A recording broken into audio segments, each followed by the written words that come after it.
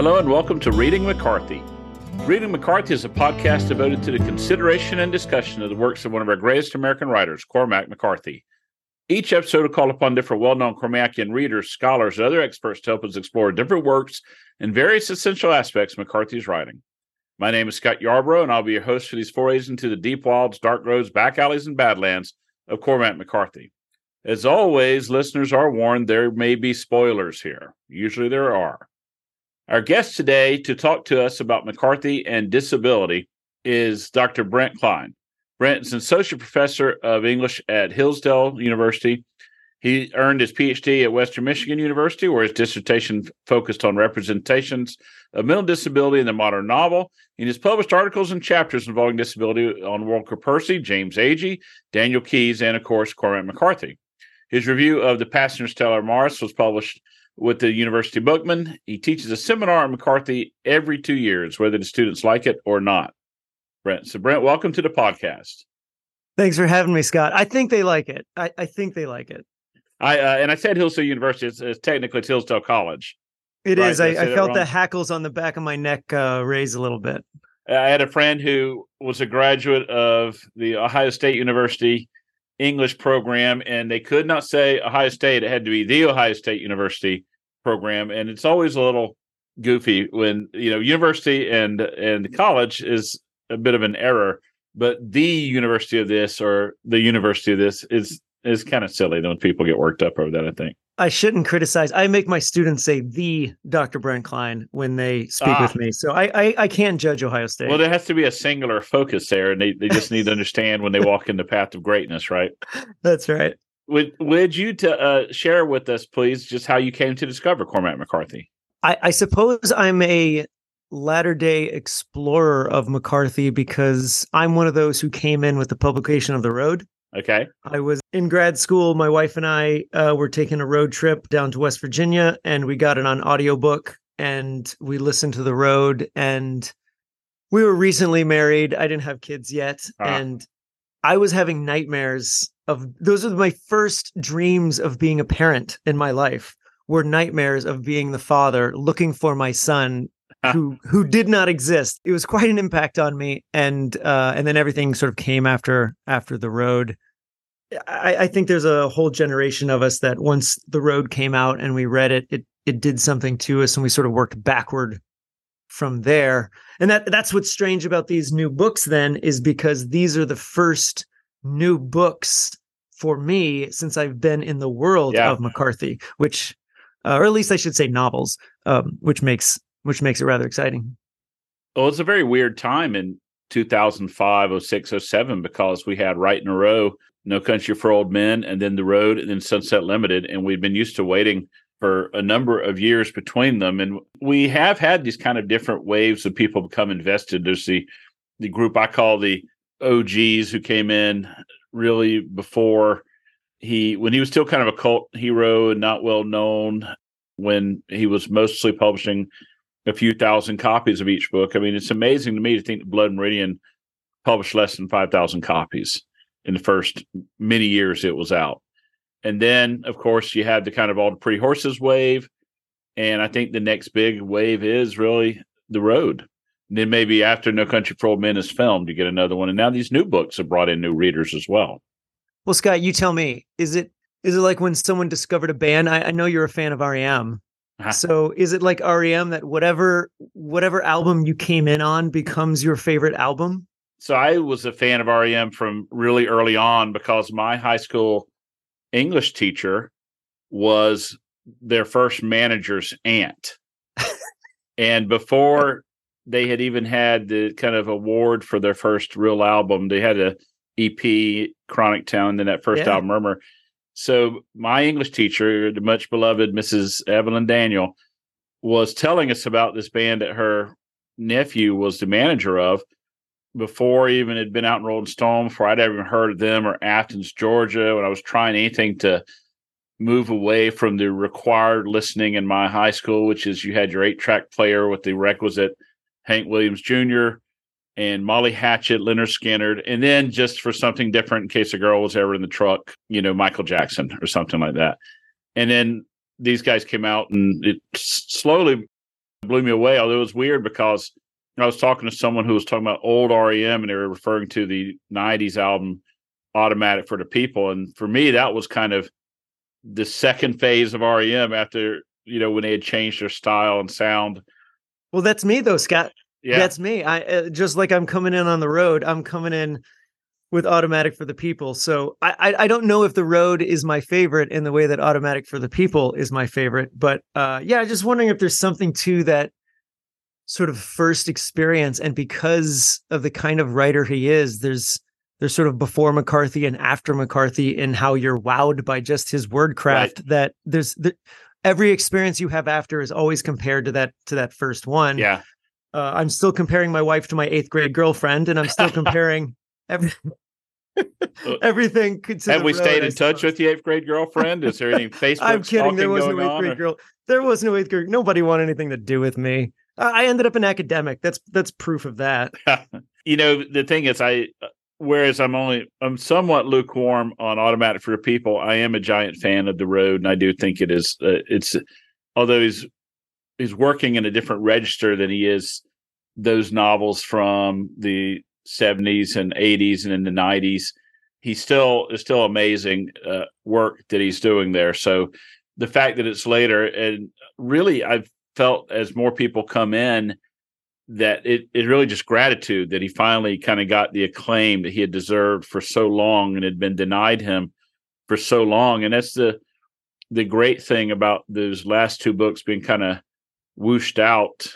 If you can call a process that seems to have taken 30 years time, whooshed out, accelerated out the door, there's a gratitude that he did get to see the acclaim and the overall kind of rave reviews that The Passenger received, before he got so sickly and then passed away. I don't want to beat a dead horse with the analogy, but it really is. I mean, I think at least among circles I run in, The Road is his most famous work, even more than All the Pretty Horses or Blood Meridian.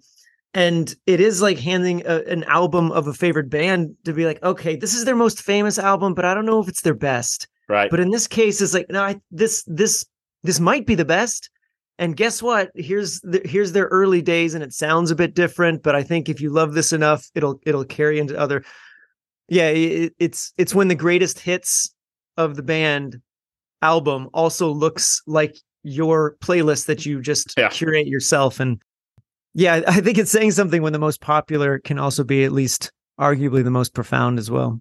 So we first met either 2 years ago or a year ago at a previous McCarthy symposium. And then we were able to talk again at this recent symposium on just the 2, what I call brother-sister novels. And my joke at the conference was everyone kept calling them the duology, the dyad. There were 2 or 3 other diptych. Can I give my can I give my metaphor? What was yours? Here? Mine is that it's and this is not a criticism of Stella Maris, but I think it's a motorcycle and a sidecar. Because I think Stella Maris needs The Passenger to exist for it to go. I think I said at the symposium that Stella Maris affects me more. It moves me more, but it only moves me more because The Passenger came first. That's right. I really believe you don't have to read Stella Maris to read The Passenger, although your reading of The Passenger is enriched when you go back to it after having read Stella Maris. Completely. But you really can't get Stella Maris without having read The Passenger, because all the discussions of the thalidomide kid in the cohorts, which are so interesting and profound and really engaging and kind of make you emotionally invested in that character, he's not a character in Stella Maris. He's a character in The Passenger. He's only referenced in Stella Maris. There's an experiment to be done here.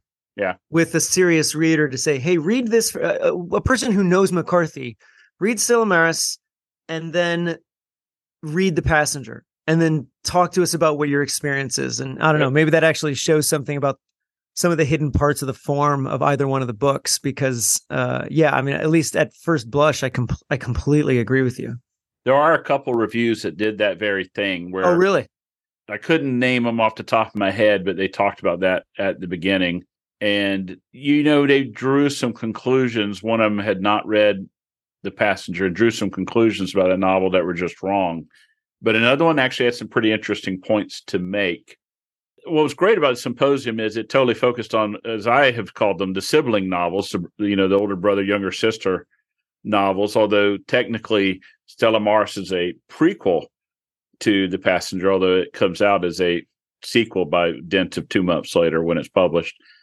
And in many ways, this is a great symposium because every single paper there was only on these 2 novels.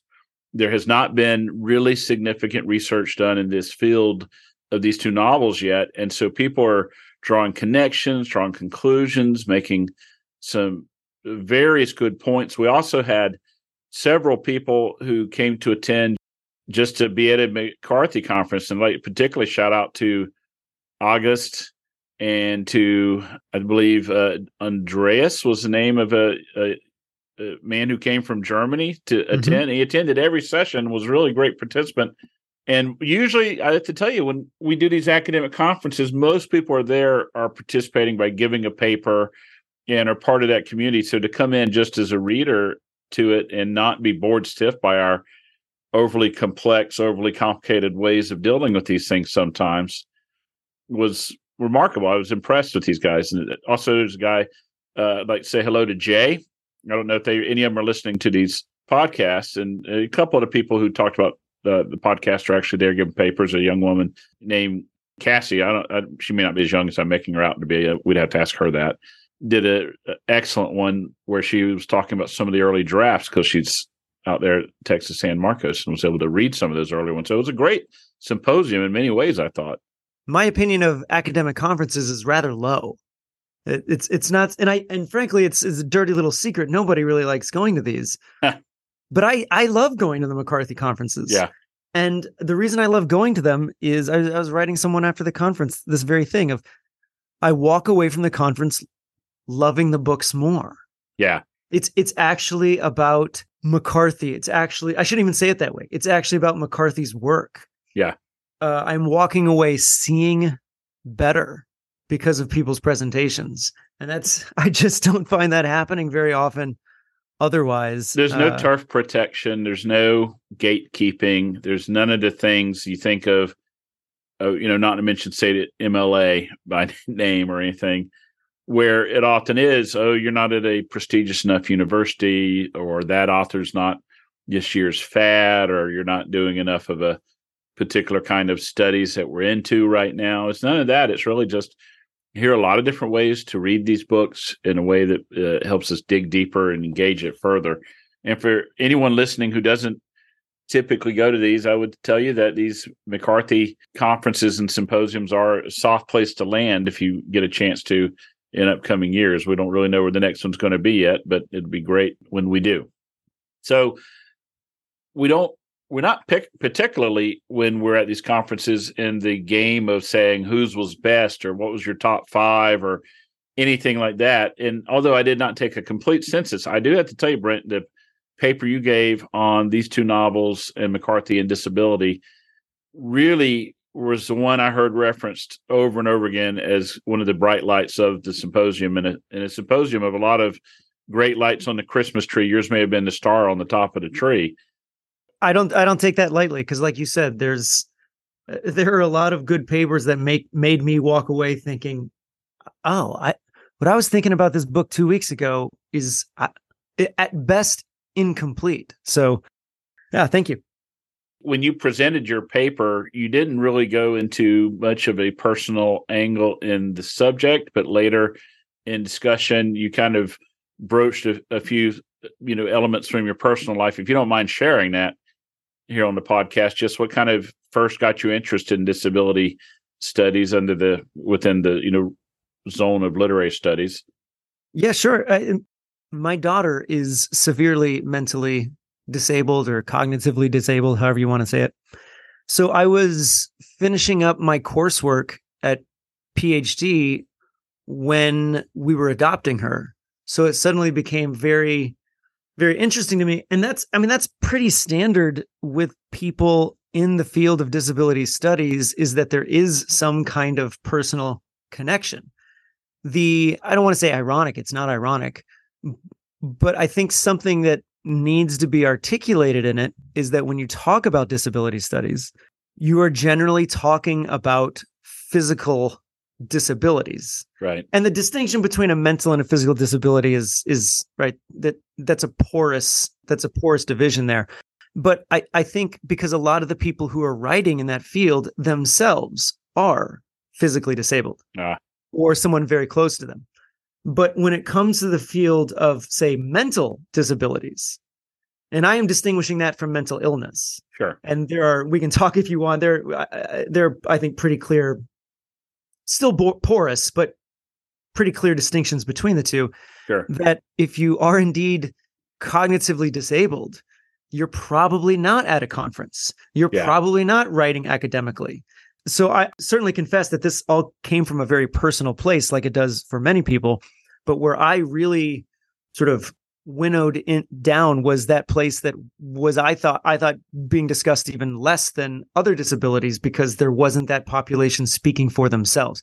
As I think Catherine Pendergrast writes, to be disabled mentally is to be disabled rhetorically.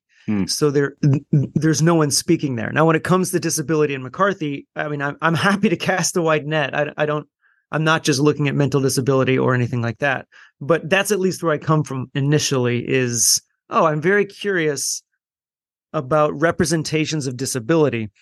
Where I differ from a lot of the field and where I feel something like an iconoclast, if not a pariah, is I'm an English professor. Right.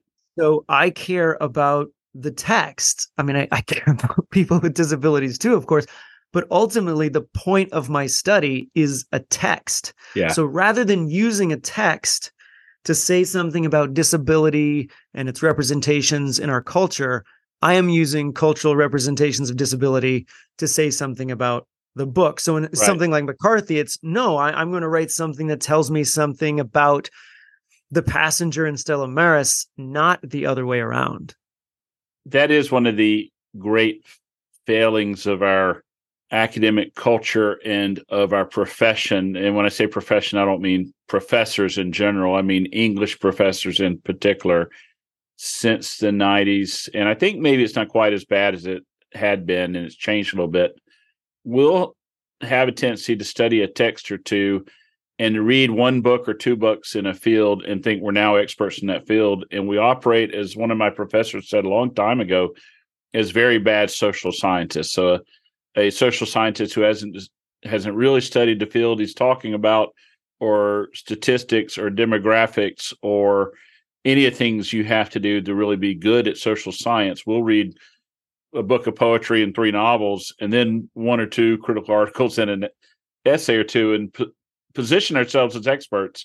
Whereas the way you're doing it, which is the goal is still to focus on the text rather than on kind of fixing the world because of something you found from a fictional text, just makes more sense from a training background understanding standpoint. I think you're right, but I think it only makes sense if what we're saying about the conference is true, which is if you still believe in the transformative power of literature. Yeah. Then it makes sense. But if literature is just one cultural artifact of many cultural artifacts, then there's no reason to study the form and aesthetics of it, because it needs to lead to something which matters. And frankly, this cultural artifact is no more important than, menus at different ethnic restaurants. Like, it's just text, and let's just see what it says about our larger culture. And, I am somewhat cynical to the field. I think grad school does that to a lot of us, though my grad experience was largely positive with wonderful people. Just the larger climate is where bad philosophy and bad sociology and bad psychology goes to die. Right. Because we want to be important. We want to keep up with the sciences. And so we're making grand statements. And, a place like the McCarthy conference, we don't shy away from the grand statements, but it's always grand statements that point us toward the text. The text is always the thing that's being revealed. And I love the conference for it. So as we look at McCarthy's overall body of work, it seems like this notion of disability, either cognitive disability or physical disabilities, seems to show up over and over again in so many ways. When you and I were tossing the outline back and forth a little bit, I just did a quick kind of mental survey, and 5 or 6 different things popped up in my head. And I don't know, maybe if any of them occur to you, or if we bounce around a few of them just to talk about how they're used in different ways and what seeing there does for them, kind of as they come to us. I don't really know when it's all said and done. It seems, for example, in the Appalachian novels, we have Lester Ballard starting off, who has received, again, whatever cognitive issues he has, seems to be a result of various mental trauma and physical head trauma at different times, and as well as being ostracized. And he becomes something, I don't know, I don't want to say non-human, but he's certainly occupying a different space than most of us do as that novel goes on.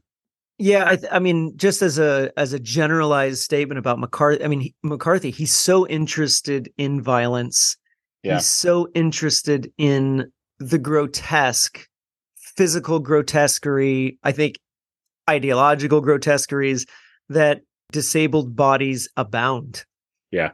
And, something like Child of God, thinking about Lester Ballard as disabled, I think he is probably best understood not disabled, not mentally ill. I think that an impulse to pathologize him might pull us away from the narrator. He too is a child of God, perhaps like you, right? Because McCarthy is almost daring us to pathologize him. Well, the last scene in the whole book is about pathologizing him, right? The community cut him up and use him for the medical studies. I think, a lot of criticism of Child of God, and I mean that in terms of scholarship, it talks about the community building him into this sort of freak. But at least when I'm teaching it, I'm telling students, like, go back to the first memories of Lester Ballard when he was a child, and everybody's saying the exact same thing about him. He is marked differently. I don't know if he's marked differently because of his body, or that there's something in him psychologically that others are not capable of. But, when I look at something like Child of God, when I think about disability, I think about it in terms of a character who's unnamed, but I think is a really fascinating character, which is, it's the child. There's a clearly disabled child who eats the and bird legs. Exactly. And, they've got the chicken wire up, I think it is, to protect him from the stove. And as he shoots her. The junk keeper's daughter. Yeah. And then he burns down the house. And I mean, this young child is only in it for a few pages. Yeah. But I think we can do worse for ourselves than imagine this as a kind of synecdoche for everything that's going on with McCarthy and disability. Because Lester Ballard, as he's burning down the house, it says the child looked at him mutely. Yeah. And the child has no language, which is always one of your necessary classifications of mental disability, at least, is a lack of language. And it's as though Lester Ballard is trying to get this vengeance. And the vengeance, this child just stares at him. It's not scared of him. He's trying to put fear in her, in the junk keeper's daughter. He's trying to, in only a Lester Ballard way, seduce her. And none of it's working, but the child is he is like the abyss that Lester tries to look into, and he just looks right back at him. I think it's one of the last lines of the chapter, or the part, where it says the child just looks back at him frightless. Like this is an entity that he cannot touch. I mean, by the end of the book, he's putting on the fright wig. He's doing more than just killing people and doing terrible things with them. He's also trying to instill this horror in them, and this child can't be affected by this. So in some ways, he's a refutation of Lester Ballard. He's not the kind of victim that Lester Ballard needs. At the same time, and I think both of these are true, McCarthy likes to do that fairly stereotypical idea of the disabled body being horrific, grotesque, a sign of an uncaring God and a cruel world. Right. Oftentimes the especially the mentally disabled person, whether it's John Robert in Blood Meridian or whoever it is just sort of left as this figure of look at this world.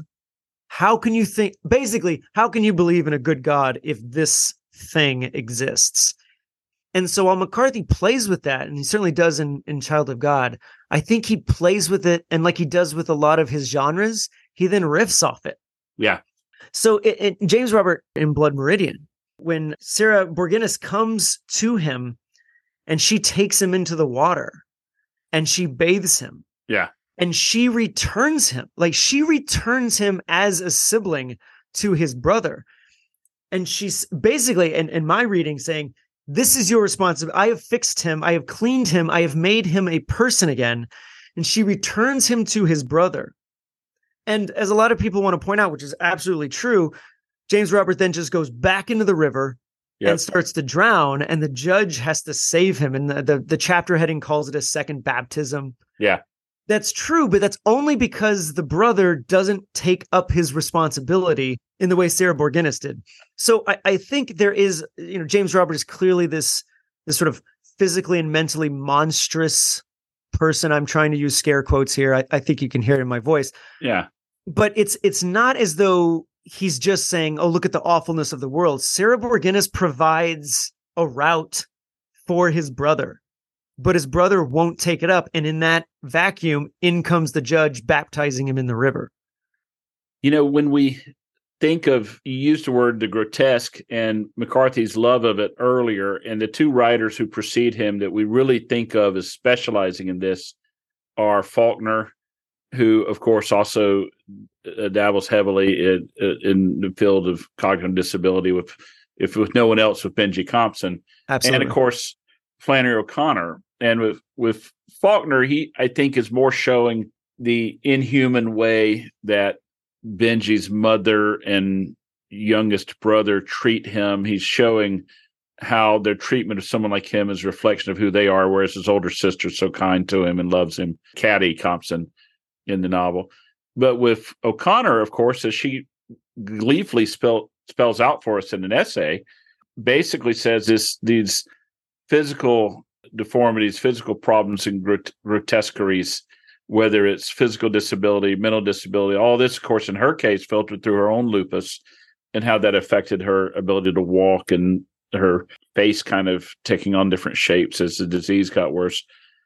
It always reflects the fact that in the eyes of God, we are all abhorrent and loathsome, to go back to Jonathan Edwards and the Great Awakening, right? We were all as abhorrent and loathsome as the lowliest, worst insect, and we're all walking over a rotten covering over the pit of hell. And although God sees us so horrible and loathsome, he nevertheless has love for us and grace for us, should we but turn to it. And so with her, it's always spinning a particular theological issue. And it's the same one, it just couched in slightly different ways. I mean, if there is any knock on the wonderful O'Connor, it is that there is a unity to her work that, had she lived a lot longer, maybe would have kind of seemed like a box eventually.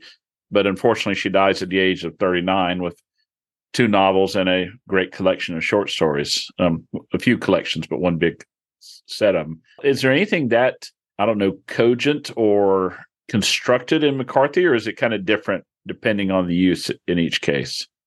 I do think you're absolutely right that O'Connor and Faulkner, I mean, who's this? I can't say that he needed them to come first, but that he is still a sort of natural evolution, though I don't necessarily assume superiority there, but a natural evolution in that line. The next step, if you will. Yes. Yeah, you're right. Benji, I adore Benji Compson. My daughter, I dressed her in a sweater one year for school pictures that said, the sweater said, I love Benji Compson. And, the teachers are wonderful. And they're like, who's Benji Compson? And I was like, oh, I think he's one of the most ethical depictions of a mentally disabled person. That doesn't mean he's perfect. It doesn't mean he's necessarily good. Right. And again, that's not my interest as a literary scholar, but I adore the presentation of Benji. And then what O'Connor is doing is yes. And I think actually that's why there are so many strange readings of Faulkner and O'Connor especially, because if you don't have that sort of religious framework. You don't have to personally have it, but to at least know that she's working in that. Right. She had it. Fundamentally misunderstand what they're doing with disability. Right. And I think McCarthy's a part of that as well. I think it's really easy to look at so many of the McCarthy works and just see the disabled as the ravages of a horrifying wasteland. Yeah. And that's there. Like, I'm not suggesting that's not there, but there's always comments upon it. Yeah. And I don't think what he's sort of laying that disability upon is not as clearly faithful or devoted, not at all, like someone like O'Connor. But it still has that sort of shared DNA that instead of a divine, there's some sort of humanistic impulse that says, no, James Robert, there's something more going on here. And if there's not a God who's doing anything, there's a Sarah Borginus. Yeah. Or the reader should see the way that the disabled child in Child of God is depicted to say, like, no, there's something more than just this ghastly freak who dies in a fire. There's something more than cheap symbolism in the disabled bodies and minds of his entire catalog.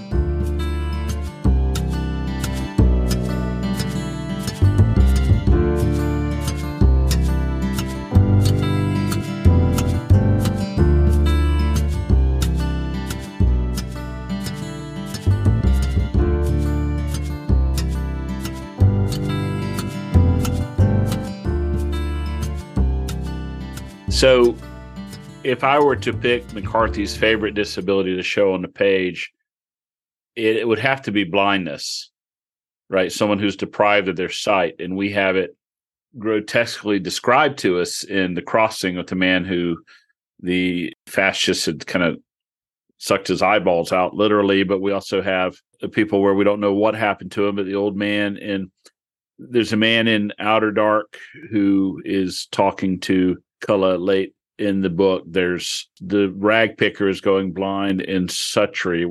And of course, in The Road, we have the Eli, as I always refer to him, as the anti-Elijah kind of false prophet in the latter half of that novel. So do you see, is there anything, I have a couple of ideas of what he's trying to do with that one, but I'm not sure if I'm really on board. Is there anything that shows up to you as he uses those characters in these ways? Or so when it comes to blindness, I mean, it's been used in Western culture and literature since Greek mythology, and it generally goes one of two ways. Either the person is blind and it's a sign of their spiritual blindness, right? Or they're blind and they can see, which shows their others' spiritual blindness. So you have Tiresias in Greek mythology, and you have Bartimaeus in the Gospels, and so blindness, oddly sort of jumps back and forth between the poles of actual sight and then actual blindness. Yeah. And in a case like Outer Dark, I certainly think that blind man at the end is closer to Tiresias, closer to Bartimaeus than it is to any kind of actual spiritual blindness as well. That instead Culla has the spiritual blindness, and the blind man's ability to see focuses on Culla's inability to see. I think he's playing in those poles because you almost have to sort of play between those two limits. But I don't think there's a standard for him, because The Crossing is certainly the most sophisticated, continuous exploration of what blindness is. Yeah. And he depicts this world that now it's blindness for him is the greatest gift God gave him, because it shows him that the world is pulvo, the world is dust. But as the one man at the bridge says in The Crossing, is like, hey, the world hasn't changed whether you see it or not. I'm unconvinced that this blind man is actually seeing the world as it is, but instead the world has been, what's the line from The Road, shorn of its referent. Yeah. And therefore shorn of its reality. So rather than blindness in The Crossing being this obvious Tiresias Bartimaeus analog, he is exploring an idea of sight through the blindness, but I don't think it necessarily reveals, I'm happy to hear otherwise, but I don't think it reveals, oh, hey, Billy Parham, this is the answer. Yeah. Like, this is actually the way the world works. And Billy certainly seems to be looking for that throughout The Crossing, and no one's ever going to just give him a clear go ahead and understanding. And except for maybe the lines they tell him, and it comes back again with the Romany people who help him with his horse at the end of, And it's echoed in the epilogue Cities of the Plain, that idea, every man's death is life is a standing in for every other's.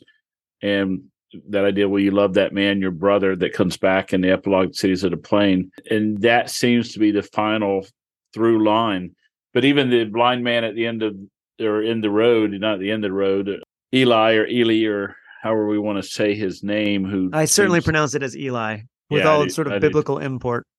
Yeah, and at one of these conferences a long time ago, someone said, was he Elimus and not simply an anti-Elijah? And that was a priest during the original Pentecost who denied the Holy Spirit and denied the second coming, or excuse me, it denied the resurrection of Christ. And it's spelled Elymas in most translations. So, with McCarthy, you never know exactly where he's messing with you and where you don't. But it's totally true.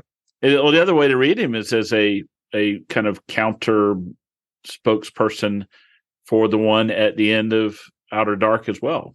Mm-hmm. Because here we have the boy who's been cared for by his father and is looking to create community. It's the anti-Cullah situation in a way. And so the blind man's operating differently as well. I taught the seminar here at Hillsdale one year, starting with Outer Dark and ending with The Road. I cut off Orchard Keeper, and there was no Passenger and Stella Maris yet. And it just worked really nicely because you had these two roads, right? And the one road led to the swamp, and the other road led to the love of the sun, which built into some sense of the transcendent. And I don't know, Passenger and Stella Maris are messing that up for me. I'm not sure what to do, but for me, the end of The Road, the novel itself and the end of The Road seemed to really be the perfect summit of the career, and to describe his career almost in a character arc that is perfectly resolved, I think, in many ways. And so I am a little bit bothered thinking of The Passenger and Stella Maris as the final novels. And it's easier for me to think of them as something from the 80s and 90s when he's writing them for the most part, until kind of later changes and evolutions with them and mapping them up a little bit, I believe. You may have been the one who mentioned that at the symposium, because I know someone said, maybe we need to actually put these books around Blood Meridian and the Border Trilogy, because that's where he was at. I don't know if you want to say philosophically, but that's where a lot of this was being written, at least for The Passenger. Right. And I'm very sympathetic to that, just to sort of maintain that arc, which he doesn't have to have that arc. I don't have to narrativize his writing career. Right. But boy, it really teaches well. Yeah, it teaches well, and it rounds off nicely. You can end with everyone bring popcorn and we'll watch Sunset Limited and talk about its connections to The Road and call it a day. And there's a lot to be said for that approach, because I do think what changes with those last two books is using the biographies of mathematicians and physicists, and to a lesser extent their work, in a symbolic way. Meaning you don't really have to know a whole lot about those mathematicians, those geniuses, or their works to understand the book, but they enrich your understanding of the metaphor he's using throughout when you get them, and the whole notion of entanglement. And what we see is just the barest base of gross materiality, and there's so much more beyond this. But that's as true in Plato and in the Gospels as it is in modern quantum mechanics. So it just kind of depends where your entry lane into that interstate of thought is exactly. And so it moves in a lot of different directions for that reason. But speaking on the notion of kind of mental health you brought up, and also cognitive disabilities, we do come back full circle with Stella Maris and The Passenger. And your paper was interesting because I thought it was one of the few that mostly focused on just scenes with Alicia when you gave it at the symposium. So you talked about Stella Maris, and you talked about the scenes between her and the thalidomide kid, and not so much Bobby Western's tale, such as it was. So just how do you see, maybe we can come back to the thalidomide kid in a second, but just in general, what were some of the maybe thoughts you had regarding this subject with Stella Maris not to have you read your 20-minute paper all over again for us, but maybe just hit a few of the highlights there for this. Yeah. So essentially, to hit the high notes, I am arguing that, it's funny. You mentioned going into symposium. No one had talked about it. There wasn't a lot written about it. So I wrote this paper and I thought, my paper is just building off the idea that the thalidomide kid is real. Like, Right. You don't have to believe that, I don't think, for this paper to work, but I do, and I'm not spending any time on it. And I don't know about you, Scott. I didn't poll the room, but it seemed like 100% were right there on board of, no, this is not just some emanation of a schizophrenic mind or anything like that. Is that fair? I think the room came into it with people with probably a small group who maybe still think they're the products of a diseased mind. And there are a whole lot more people who were like I was, kind of going into it ready to think there's something more going on here. And then a final group who definitely already thought he's a real character and not simply a hallucination. And I really felt like the people who were in the middle, like I was, a whole lot more of us were in that final camp of believing he's a real character and not simply part of her, again, a product of schizophrenia, after the things you talked about in your paper. And he certainly is much more interesting, and her emotional connection to him is much more interesting than if he's simply a hallucination. And for that matter, it really makes Bobby's story make more sense. Yeah, I think reading, and I'll be honest for anyone who disagrees, I do think this reading comes from a first step. Just affectively, I enjoy the book more if the thalidomide kid is real. Yeah. Because I don't see Alicia, I don't see Stella Maris as this detailing of a broken mind. I mean, you're talking about Flannery O'Connor earlier. She that's her famous letter and retort to the teacher who writes about good man is hard to find, of like, if this is just about abnormal psychology and this is all the emanation of someone's mind, what are we doing here? Like, this doesn't matter.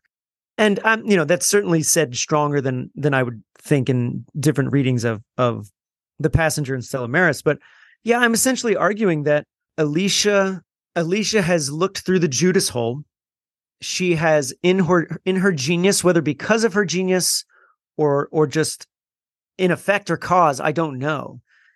But she has seen through the Judas hole, and she has seen that unconscious world, which suggests something more than just our evolutionary place. And in response to her trying to make sense of a reality in which that exists, she has been sent messengers. Yeah. And that messenger is first and foremost the thalidomide kid. So that's what I take at almost at the level of assumption. And the reason I do that is because that then causes all the interesting stuff. Yeah. Because if this guy is a messenger from the great beyond, what kind of messenger? Like, what in the world is he? Yeah. He's a dwarf with flippers with hands, scars all over his head. He's foul-mouthed. He's impatient. He doesn't have a lot of information. He brings a vaudeville troupe that's not very good at their job. Certainly not an effect, but I think even platonically are not good at their job. Why? What is this guy? I mean, that is, I tell students, like, when you're going into to write on literature, lean into the thing you don't know. Don't lean into the thing you do know. It'll make you love the literature even more. Lean into the thing you don't know. And for me, it was just, why him? Yeah. And what I found is that his status, his physical status, if we want to call him disabled, I mean, he only exists seemingly in her mind. He doesn't have much interaction with the world, though he might ride the bus. He is disabled. And so then this question of, well, why him? Like, why him? Why thalidomide? Yeah. And I think that ends up being a important key into unlocking what is going on in Bobby Western's story, what's going on in Alicia's story, and I think what's going on in McCarthy's sort of wrestling with metaphysics. And it does give you a kind of answer of course, to those closing chapters with Bobby when he runs into the thalidomide kid, when he runs into the ghost of John Shedden. And you have a basic question. Okay, is this novel at some element a particularly beautiful, well-wrought metaphysical fantasy, or is it a novel of a man whose mind is deteriorating? And that's a choice you have to make with Bobby. Yeah, I think it's the same choice you make with Don Quixote. Yeah, well, and Stella Maris coming after the fact almost seems to change how you're going to read those ending chapters, because it's probably pretty hard to make a case that it's not simply a case of his mind deteriorating until you read her cognitive crispness and intellect and intelligence. And again, she's always playing three-dimensional chess while everyone else is playing checkers in Stella Maris. So I don't know. It moves us in some interesting directions there. Yeah, and if someone did read Don Quixote and said, "Oh, this is a story of a guy who goes crazy, and it's good for some laughs. There's some bathroom jokes in it, and here's what it historically means in terms of the development of the novel," and really sends up the medieval. Yeah, great. I'm like, okay, courtly romance pretty well. That's fine. I'm not going to argue anyone out of that reading. I'd say like, but so many Western writers have looked at Don Quixote, and seen something profound, even Christ-like in Don Quixote. Something else is going on here. That ending where Sancho Panza, they're like, we want to go with you. Like we will go off and be shepherds. Yeah. This idea, I think, is very similar to what my reading is doing in The Passenger. And I'm not suggesting The Passenger is Don Quixote or anything like that in terms of its weight. But I do think, yes, I think that reading is there. I think that reading is there, which is, this is Bobby Western's manifestation of his grief. His sister has told him all about the thalidomide kid. And I think you could look at all of the other texts of McCarthy and say, where's the overtly supernatural? Yeah. Where are angelic visitors? Where are otherworldly passengers? And that's completely fair. But I think this is doing something more overt that is nevertheless present in other McCarthy novels. In the same way that when you read Moby Dick, Fedala's visions, his prophecies come true, and Gabriel's prophecies come true.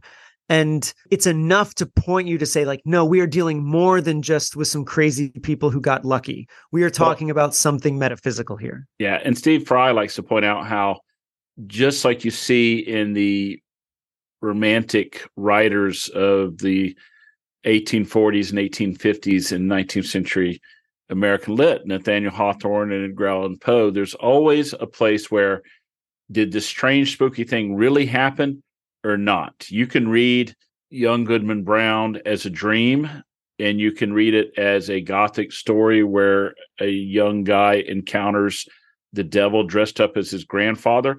And the meaning of the story is the same either way. It's hard to hold on to your faith when you lose it, and you need to hold on to it, or the end of your days will be bad. And the meaning's the same either way, but you can read that story completely supernaturally or completely naturally. And the same is true, of course, for Fall of the House of Usher and any number of other of those middle 19th century Gothic texts. And so we come to McCarthy, and there's some very clear, odd stuff going on in Outer Dark, which of all his novels is, I would say, the least realistic in terms of its peculiar shifting Gothic landscape, the swamps and mountains all being in the same space, which typically, geographically, they're not. And you see it, of course, with The Judge in Blood Meridian. I don't know many people. I think there are many readers who love to speculate on the fact that we don't know for sure who or what he is. But I don't know anyone who would say he is only completely a normal guy everyone's freaked out about. Right. Because it's just too much. Again, you can understand someone not wanting to commit more than, it's really weird, isn't it? But I can't see anyone wanting to say, nope, there's just nothing going on here. He's just a guy. Nothing really supernatural seems to happen externally, but a lot seems to happen internally in The Road. And so I do think this book, this question, this romanticist element, this fantastical element, is somewhat consistent with some of his earlier texts, and maybe not, again, the Border Trilogy or the Orchard Keeper, which may be the more prosaic works in terms of where they are. But even that guy at the end of Cities of the Plain that he talks to about the dream, right. That guy has an awful lot, and he seems like a bit of a messenger himself, doesn't he? You mean you don't tell dreams that way, Scott? No, well, my dreams are typically either I am wearing socks on a frozen lake being pursued by a group of alligators. Wait, really? 12. Yeah, that was a recurring nightmare I had about 3 times. I was 12, and then when I was about 14, I carried a shotgun into the dream, and that was the end of that. Very strange recurring nightmare I had. Or, it's just very strange. My dreams never really make good sense when I wake up later, and I don't retain them very well. It's almost as though dreams in literature aren't real dreams. Yeah, as if some writer's just making them up to make them cool. Well, there have been some pretty good studies to say if you look at how dreams are represented pre-Freud and post-Freud, there's a big difference in how they're regarded and how they're written. I mean, there's a certain way of seeing them as typically prophetic and important, but not really, really significant from a telltelling standpoint. Mm-hmm. Before Freud and then after Freud, you always are getting a lot of good stuff in there about the dreams from that point on. That's one of the good things he did then, because amateur dream interpretation is always a fun dinner party. Yeah. Always a funny dinner party event. Well, I think I'm just going to memorize Cities of the Plain, the end of Cities of the Plain, and then I'm going to tell everybody, hey, I had this dream. Yeah. And I'm just going to read the entire scene from memory and see how they respond. If you can do that, you can probably do a pretty good one-man act and play there at the college and, give your students credits too.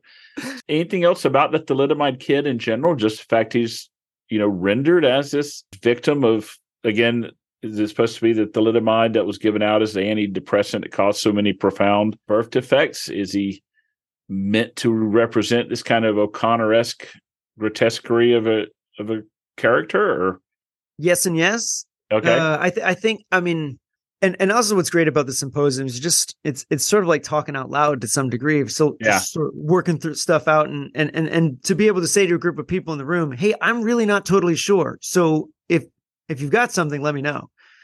But, I mentioned at the end of the paper that I do think the thalidomide kid has a precursor in literature. And I think it's one of McCarthy's favorite writers, at least one he mentions in the famous New York Times interview, is Fyodor Dostoevsky. Right. And in Ivan Karamazov's dream or nightmare, however it gets translated, you have his devil who shows up, who might be a hallucination, but might not. And he's the classic sort of sarcastic, wisecracking devil who's irking the person who has the vision, but also is an insult to Ivan Karamazov, because Ivan Karamazov is this intellectual who's building thought experiments that can seemingly bring down all of Western theology, if not Eastern theology as well.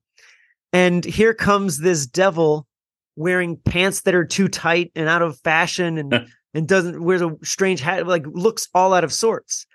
And I do think that McCarthy is, at least in effect, I can't say in intent, but at least in effect, there's a riffing off of Ivan's devil. And that the thalidomide kid is, his essential characteristic is that he's shabby. Yeah. He's not particularly good. Again, scare quotes around that word, but he's not good at anything. He's not physically good. He's deformed. He's ugly. He can't count. He isn't good as a troop master. He isn't good at giving Alicia information. The first time he meets with Bobby, he's getting angry at Bobby and making fun of him for the questions he's asking.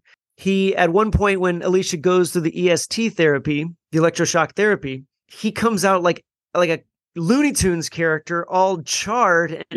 And that's ridiculous because he's so vulgar.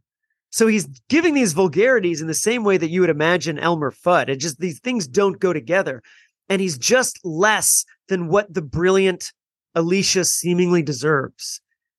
And I do think, there are books about here's McCarthy's theological vision or here's his Gnostic vision and things like that. And I'm interested in these books and I'm an open reader to these books. But I find in McCarthy a writer who, I mean, the term, again, to bring back O'Connor, there's no talk of O'Connor without the word haunted coming up. And I do think McCarthy is haunted. And I don't think he's necessarily haunted by Catholicism. I don't think he's haunted by something particularly doctrinal. But I do think he's haunted by a sort of metaphysical reality of the divine. And he can't run away from that. But at the same time, he can't convince himself of it. And I think the Thalidomide Kid is a great representation of something which points to a beautiful creator. That there's something more out there that cannot be accounted for, while at the same time is incredibly, frustratingly shabby and incomplete.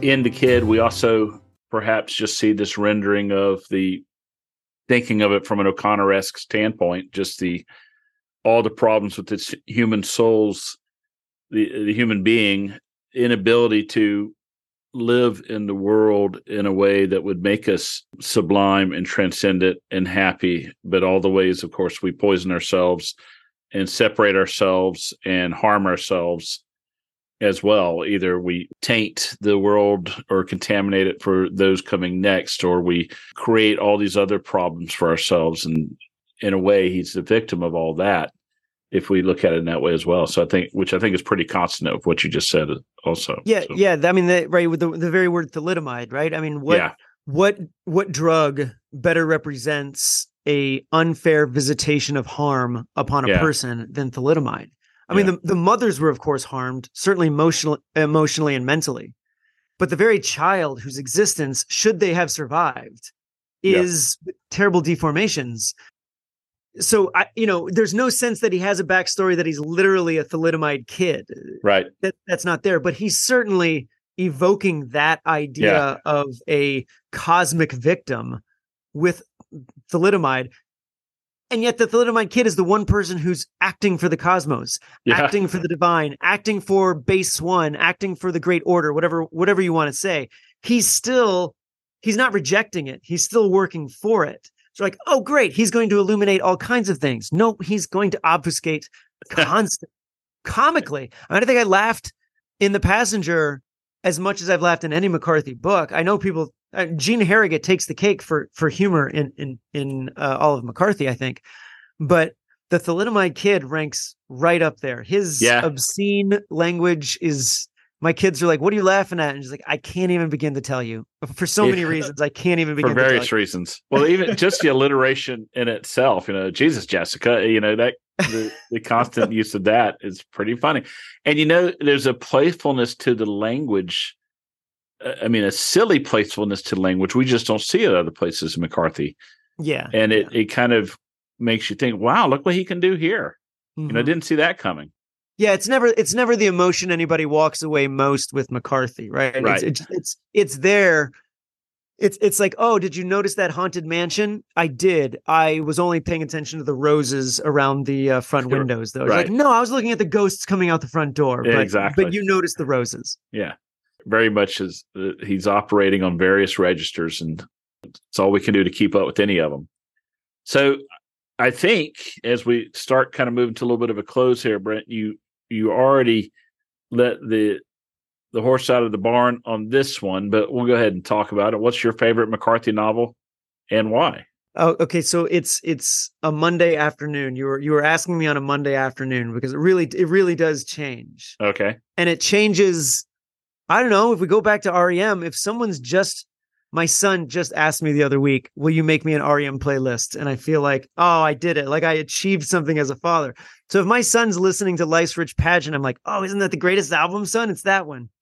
So, and I like that, right? It's like my favorite kid. It just sort of changes based on how you're treating me recently.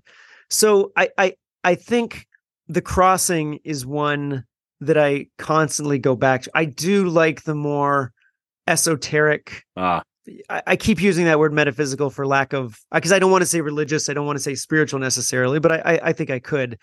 those kind of texts that are concerned with the nature of reality. And The Crossing, I won't say it does it best, but it's so central to The Crossing's vision that I come back to that one a lot. But it's because of that I adore Blood Meridian. It's because of that I adore The Road. And it's because of that I have, when I first read The Passenger, I was underwhelmed. Yeah. I came off of The Road, though it wasn't certainly the last book I read of his, but it was still, hey, he figured out how to do one of these esoteric works and also have a real pot boiler of a plot. And I was let's find out what's going on with The Passenger, that airplane, that oil rig. I'm curious in all this. And god dang it if he doesn't frustrate every one of those. Although one of the things that came up in Cassie's paper at Symposium was that in early drafts, he's satisfying more of those requests. So some of the things that have felt like the result of the novel not being quite finished or unresolved, and the various stories we've heard. Scott, correct me if I'm wrong, but I don't know if it's a screenplay he wrote, an early screenplay, or if it's in a draft of No Country for Old Men, but that Llewellyn Moss and Ed Tom Bell worked together to get Anton Chigurh. So he scales this idea of, I'm going to build out a plot that's much more expected. That's in the screenplay version. The very first version of No Country. So I want to be honest. I want to know what's going on with The Passenger. I'm not satisfied with that. So that's still an absence for me. But the presence of the thalidomide kid commenting on the rest of both of those books moves it into something that I've thoroughly enjoyed. Outer Dark, same way. There's these questions that sort of haunt me. Long answer to a straightforward question, but yeah, call me back tomorrow. I'll tell you something different. Well, several of the earliest guests on the podcast just refused to come down off one book. It says this one and it's that one. It's this one and it's that one. And I will say that I've been very pleased that The Crossing is one of the answers that has steadily been rising, both on the podcast and I believe people's estimation over the years. There were a number of people early on who were blown away with it, but a lot of people said, "Oh, it's just too talky. Nothing much is going on after the wolf is killed." And I think, wow, I totally understand you reading the book as kind of a part 1, part 2, and part 3, and there's a lot to that. But to take that middle part after the wolf and before he goes back for Boyd's body, and to just relegate it to there's a lot of talking going on, it just offends me that that's how someone could read that book and that's all they take from it. And I want to say, go back to it one more time. And I will say I've kept going back to The Passenger and Stella Maris, and I'm now completing my 4th reading of The Passenger, and the book continues to grow in many ways, my estimation. I'm still not convinced there's not some things there that had he not been feeling ill and kind of had the book come on when it did, it may not have been resolved a little more to our aesthetic pleasure, but from a, again, metaphysical standpoint, I think maybe he had it all there. Do you think there's something to the idea, Scott, that, and maybe drafts will show this in the archives, which is the that hope, he's right? putting stuff in The Passenger just to get it out there. Something like the JFK conversation, the Vietnam stories. Is this ending up of an elderly man's bucket that he's just, I want this in there, and so he's inserting it? I hadn't really thought of that. I mean, I'm convinced that a lot of the Vietnam stories are dual references to both Hemingway and Tim O'Brien, as I talked about, briefly in the paper I gave out there. And there are many, many other intertextual and intratextual things he's doing. Brian Gimza points out the whole idea of the missing plane and the various planes you bring back and how each plane is different as a stand-in for different ways of telling stories that we see in The Crossing is exactly what's going on in The Passenger. So that halfway through the book, we found out as a child, he found another plane out in the woods that was undiscovered. Mm-hmm. And here we find the plane, but we sure don't find whoever is supposed to have been in it. I don't know if I still am resolved in terms of being at a place where having an intellectual metaphorical understanding of what it means completely satisfies me from a plot perspective. But I definitely can say that I enjoy going back to these books and wrestling with the things that are most important in them, which are not the plot questions. Yeah, I love where Bobby ends up. I obviously don't like where Alicia ends up, but I love where the book Stella Maris ends up. Yeah. What ends up being his last words that he has published, at least in his lifetime. We'll see what happens after, but at least in his lifetime, so the reaching out for the hand. I love how both of these books, loose ends as I feel like there are in them, or like maybe not Stella Maris, and that's one of the problems of like saying like, oh, maybe he's like the JFK conversation, maybe he's just trying to sneak something in there, but Stella Maris is tight. Yeah, that's a tight work. Yeah, it is. So why shouldn't the passenger be as well? But I where those books end up, the places he sort of lands, as confusing and as ambivalent as it might be, they're really satisfying landing spots for me. Right. Absolutely. And if nothing else, all of us are wanting to look through our little slot in the door at McCarthy's genius and see if we can comprehend everything he was doing. And it's like Dostoevsky, 100 years from now, we're still having these conversations. Maybe not you and I particularly, but someone is. You know, when he passed away, I just taught the class this past spring, and my thought was, I had taught this class, and I could always say, we're a great book school, and this guy is already in the canon, and he's alive. Right. And then from that moment on, it's like, oh, now it's just going to be, he died a year ago, he died 3 years ago, he died 5 years ago, and time. McCarthy, as a human being, I feel like I know him on some level because he's so interested in the idea of oblivion.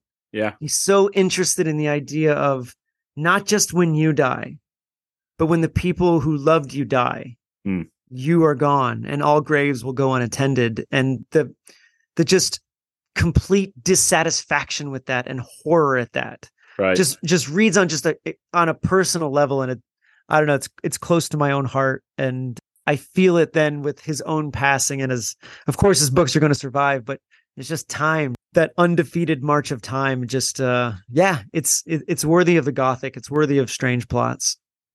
If he had died at the age of 62, which is when Hemingway and Faulkner, neither one of them made it past 62, then that would have been 1995. Wow. So we'd have probably had we'd have assumed we'd had enough Cities of the Plain written, so he would have finished the Border trilogy. But we would have been denied these last two novels, plus No Country for Old Men and The Road and Sunset Limited. So that's a whole career right there. It's a whole career in itself. There are very few writers who can publish 4 novels and a play that good. And to think he did all that again after two of his predecessors died makes you appreciative that we did get all this last 20 years of his life, last 30 years of his life, that they were denied. In some ways, 20-something years, I should say. Well, thanks again to today's guest, Dr. Brent Cline. He's published articles and chapters involving disability in literature with Walker Percy, James Agee, Daniel Keyes. His review of The Passenger Stella Maris was published with the University of Bookman. Teaches a seminar on McCarthy every couple of years.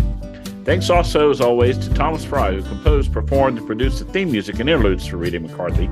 The views of the host and his guests do not necessarily reflect the views of their home institutions or the Cormac McCarthy Society, although in our hearts we hope that someday they'll see the light.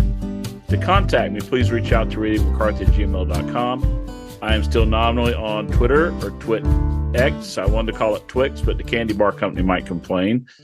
And so the website is at readingmccarthy.buzzsprout.com. And if you'd like to support the show, click on the little heart symbol at the top of the page to buy the show a cappuccino. Thanks for listening.